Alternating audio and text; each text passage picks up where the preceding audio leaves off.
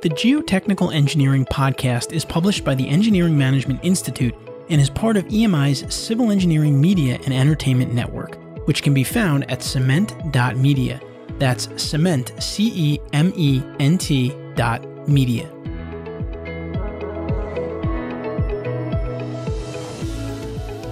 Hello and welcome to another episode of the Geotechnical Engineering Podcast, a podcast focused on helping geotechnical engineers stay up to date with technical trends in the field.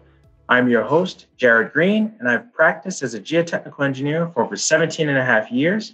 In addition to practicing engineering, I enjoy mentoring young engineers and first-generation college students. I've focused on helping to increase the number of pre-college students that are interested in STEAM majors and fields. STEAM is science, technology, engineering, art, and mathematics. In this episode of the Geotechnical Engineering Podcast, which I may sometimes refer to as the GeoPod, I'll be talking to John Grillo, PE, a project executive at Keller, about ground improvement. We're talking about deep foundation design, and he's also going to tell us about some of the latest drilling techniques that they've been using.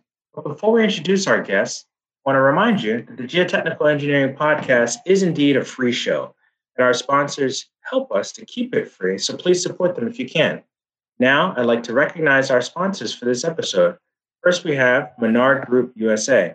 Do you have projects where you're faced with building on soft or loose ground? Does it seem like all the good sites are taken and you're always building on poor soils that are a challenge for conventional foundation approaches? Menard may be able to help you. As a specialty ground improvement contractor, Menard works nationally and internationally, providing design-build ground improvement solutions at sites with problematic soils. Menard's techniques include controlled modulus columns, wick drains, earthquake drains, vibrostone columns, dynamic compaction, rapid impact compaction, and soil mixing. Typical projects include warehouses, buildings, material storage piles, processing areas, embankments, roadways, port facilities, storage tanks, containment structures, and platforms. And in many cases, ground improvement is less costly than traditional approaches such as removal and replacement or piling systems. Menard works closely with civil, structural, and geotechnical engineers to minimize foundation costs for wide ranges of soil conditions, structure types, and loading conditions. To learn more about Menard Group USA or for help on your next project, please visit www.menardgroupusa.com. That's www.menardgroup.com. And now I'd like to recognize our other sponsor, Arrow Aggregates. Arrow Aggregates is the first vertically integrated manufacturer of ultra-lightweight foamed glass aggregate in North America made from 100% recycled glass. This sustainable aggregate has bulk densities that are 80 to 90% lower than traditional fill, is free draining and non-reactive, and has a high friction angle. If your project site is challenged by resiliency concerns, raising grades over soft soils, sensitive utilities or structures, or the need to reduce lateral loads, foamed glass aggregate can often accelerate construction, reduce project costs, and offer green credits for LEED and Envision programs. Visit www.arrowaggregates.com to learn more about this unique construction material. That's www.arrowaggregates.com. Now I'd like to formally introduce you to our guest, John R. Grillo, PE. Mr. Grillo is a project executive at Keller North America Incorporated.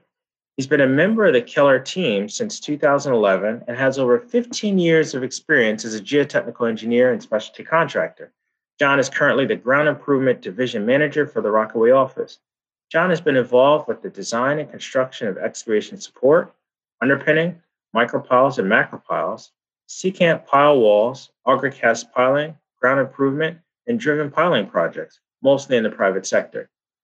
He's also involved in the research and development of drilling techniques and the procurement of equipment and tooling to help keep Keller as an innovator and ahead of the competition. John is a licensed professional engineer in the state of New York and also in the state of New Jersey. He has a Bachelor of Science degree from Manhattan College and a Master of Engineering degree from Cornell University. Outside of Keller, John is currently the Secretary of the Board of Directors for for the ADSC Northeast Chapter and is the past chairman of the ASCE Geo Institute of the Met Section. Very recently, just a few weeks ago, ENR Engineering News Record New York just listed their 2021 top young professionals, and these 20 under 40 include Mr. John Grillo. And with that, let's jump right into our conversation with John.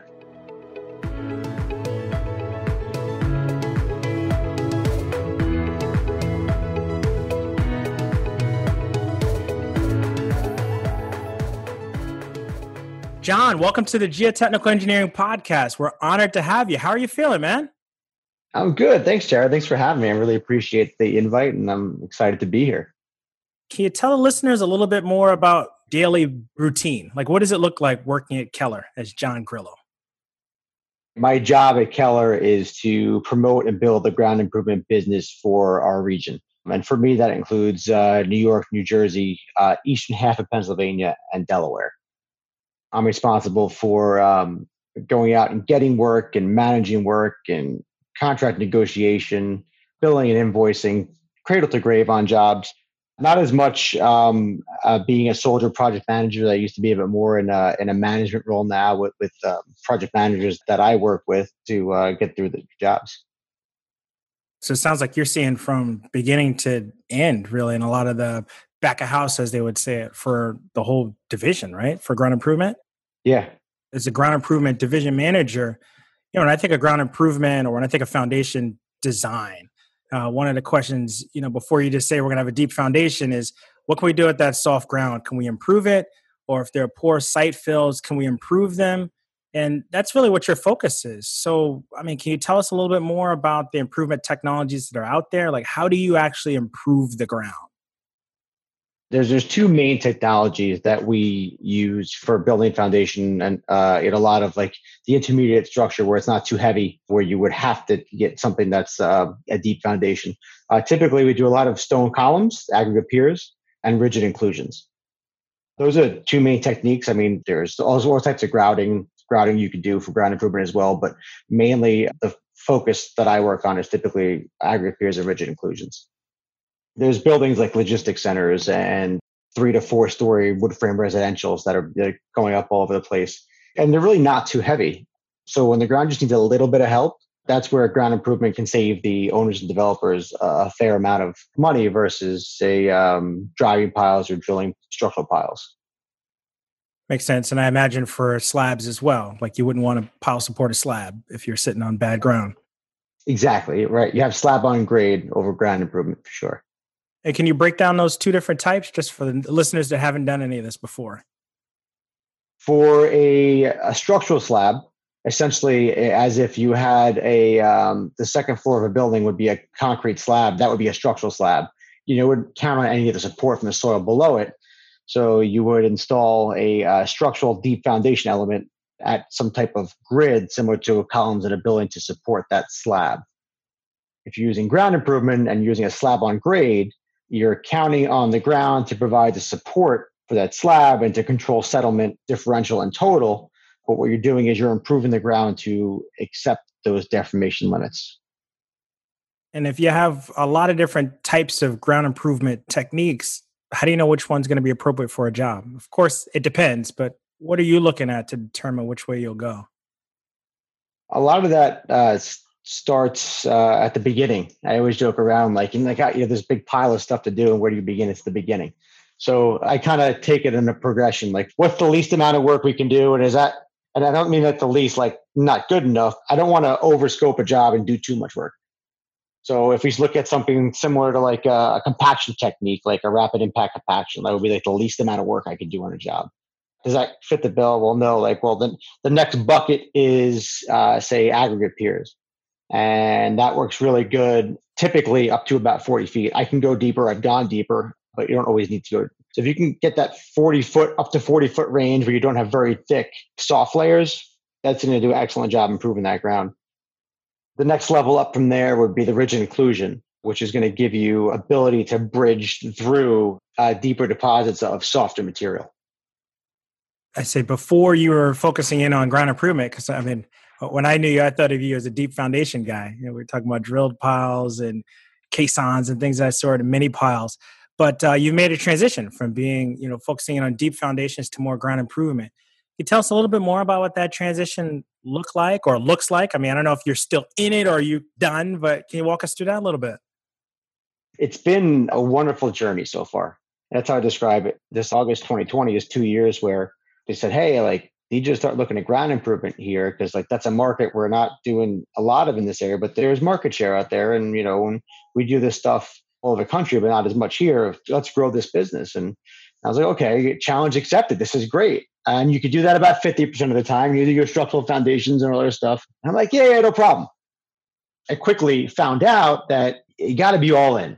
Can't be half pregnant on this stuff, I quickly found out like I had a really hard time juggling it. Like I had to like really focus in and understand the ground improvement because it was a lot different than what I was doing. Because previously, I'm going to drill a pile through that. I'm going to bypass that material. Now it's like, wait, hold on. Now I got to work with the material. Let me kind of dust off some of those books and draw some more circles and go from there. It was humbling. I had to refresh things that I had learned a long time ago and use those techniques that I haven't used in a while to really understand and learn the ground improvement. I really had to immerse myself in it to understand and get a feel for it. As you know, you're a huge Ralph Peck fan.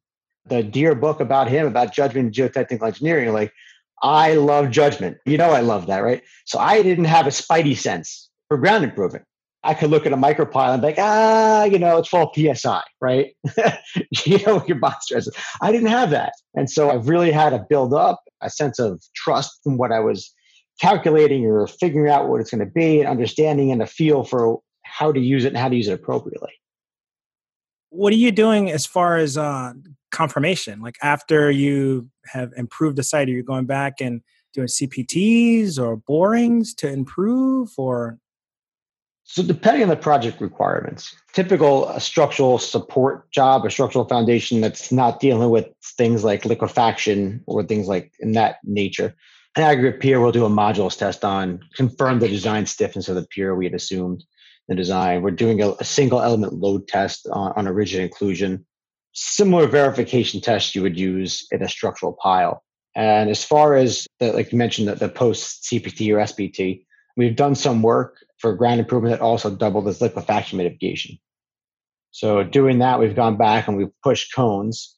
We've done them radially from, say, an aggregate pier, away from the center for, how much, check the furthest point away and is that good? And as you get closer, how much better does it get? And how's your factor of safety for liquefaction and post-earthquake settlements and that nature?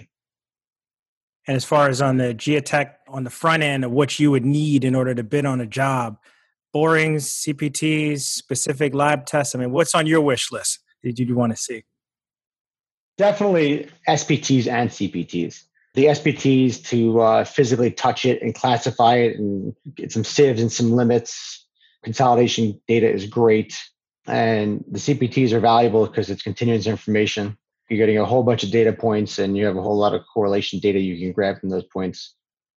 I get a little fuzzy when you're overloaded with N values. And I feel like you can see more clearly with the CPTs personally on some of those data. Because if you really get into the weeds and you want to correct some N values, you're going to keep going down the rabbit hole. And so the CPTs kind of straighten you out a bit, kind of go from there. And I mean, the scale of the job will tell you the scale of how much more testing we can typically ask for and get.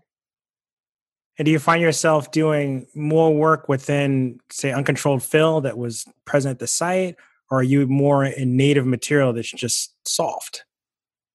I'd say it's been a good mix of both.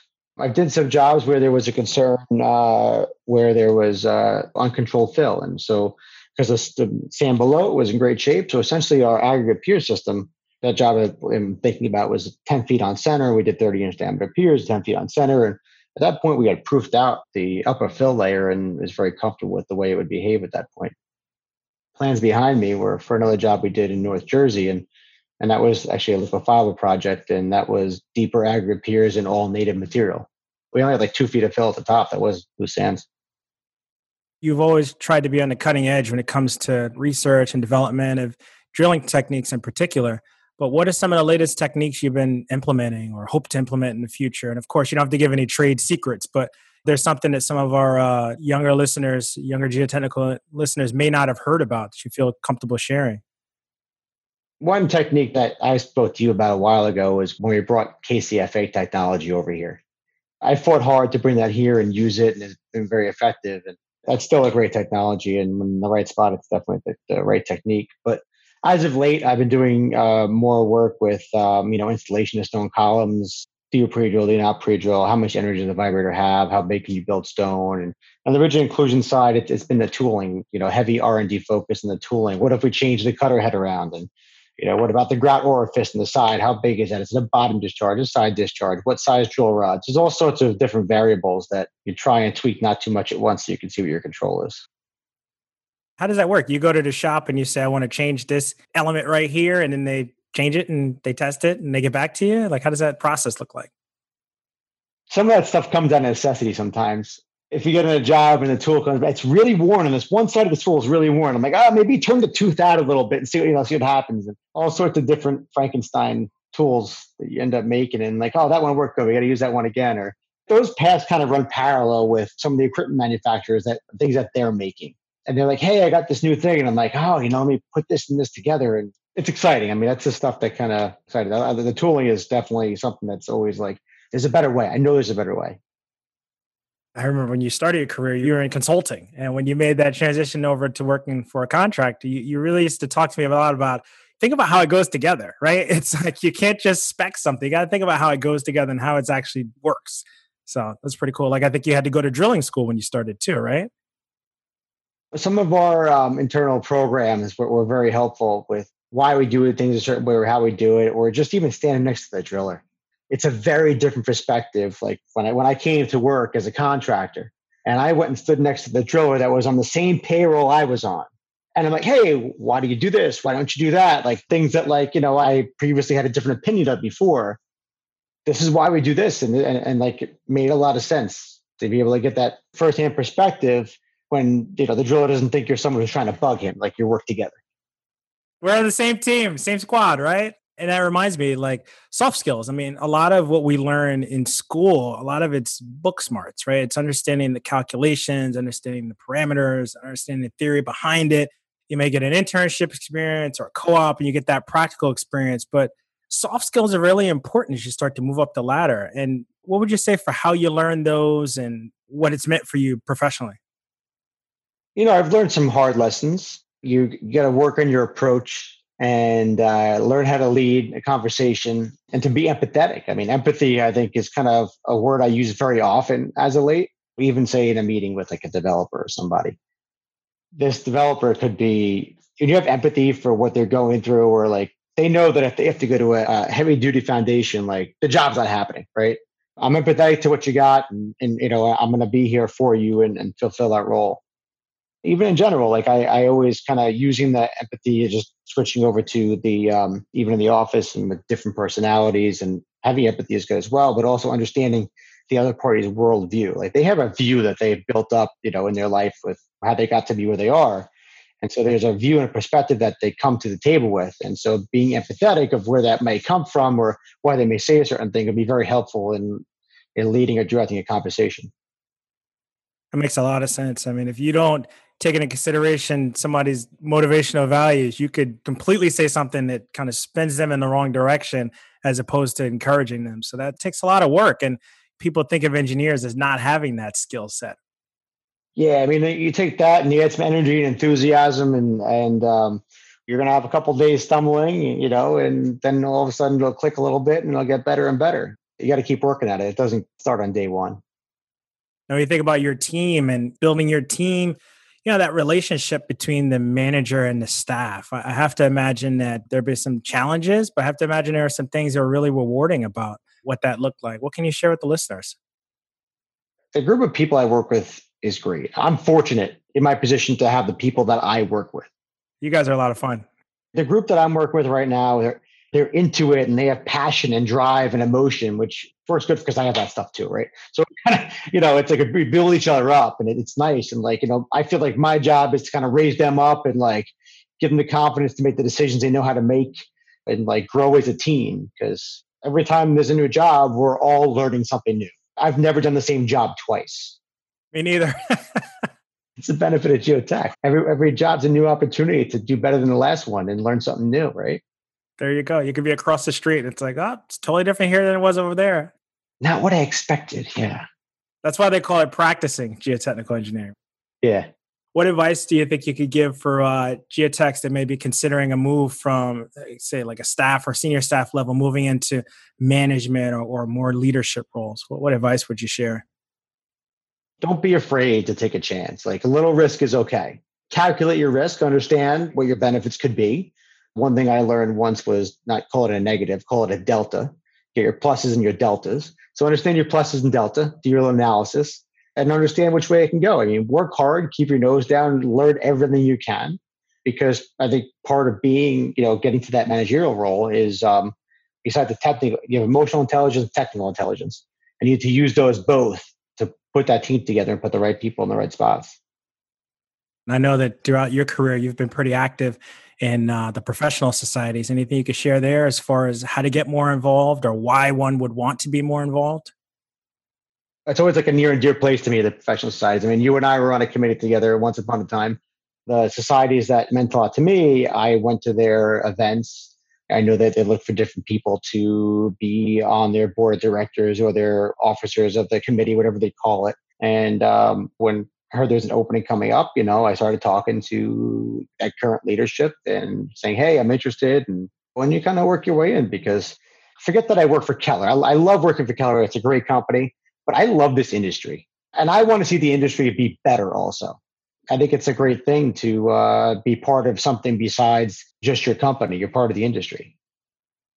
I think that's really powerful when you think about it, because, we were in class and we're learning about what it means to be a geotechnical engineer. And then after you do it for some years, and when you're a part of actually making the industry better, there's something really powerful about having that opportunity, You meet a lot of great people on the road too. I mean, you work with a lot of great people. I work with a lot of great people, but there's a lot more of them out there. All right. Well, we're going to take a quick moment to take a break, and we're going to come back just after a moment, and we're going to finish this up with John as we have our career factor of safety in segment. Stick around.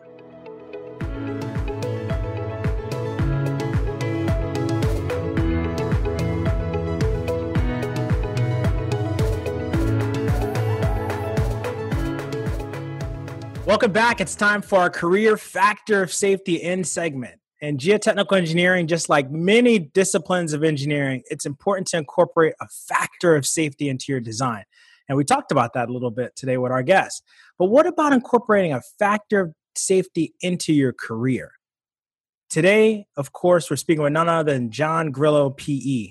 John, the work that you do involves a lot of risk to both you and your staff, as well as to the community in some sense. How have you built a factor of safety in your career, as well as those that you manage, to give yourselves a factor of safety when working on construction sites as it relates to safety? The factor of safety for safety should be pretty high. One thing that our safety team says pretty often is, let's go from I think it's safe to I know it's safe. And that really stuck with me, because this industry is awesome. It's also dangerous. I think it makes sense to know what you're doing is safe. On the job site, did we secure the load? How are we picking this tool off the truck? Is that safe? I think that's totally worth even the extra minute you need just to check the rigging. That's, to me, a very simple thing that, guys, take your time. It's really hot today, guys. Drink some water. It's really important to do those things. Makes a lot of sense. It's usually when folks are cutting corners that something silly happens. And like you say, it really only takes a moment to just think about it. John, thank you so much for coming on. And thank you for sharing all the great insights that you did with this talk. And thank you for your service to the industry. We really appreciate what you're doing for the engineering community. If somebody wanted to reach out to you, what's the best way for listeners to reach you? Social media or email address? Email is great. Also, LinkedIn is great as well. Those are probably the two best ways to contact me. So my email address is jrgrillo, Grillo, at keller-na.com. Thank you so much for being here. Appreciate it. Thanks so much, Derek. Keep up the good work. I hope you enjoyed our episode today. We would love to hear your feedback, comments, and/or questions. Please feel free to go to geotechnicalengineeringpodcast.com, where you'll find a summary of the key points discussed in today's episode, that being episode 10, as well as links to any of the resources, websites, or books mentioned during this episode. Until next time, we wish you the very best in all your geotechnical engineering endeavors. Peace. The Geotechnical Engineering Podcast is published by the Engineering Management Institute and is part of EMI's Civil Engineering Media and Entertainment Network. The opinions on the show are those of the host and guests, not their employers. For information on EMI's people and project management skills training programs for civil engineers, visit engineeringmanagementinstitute.org.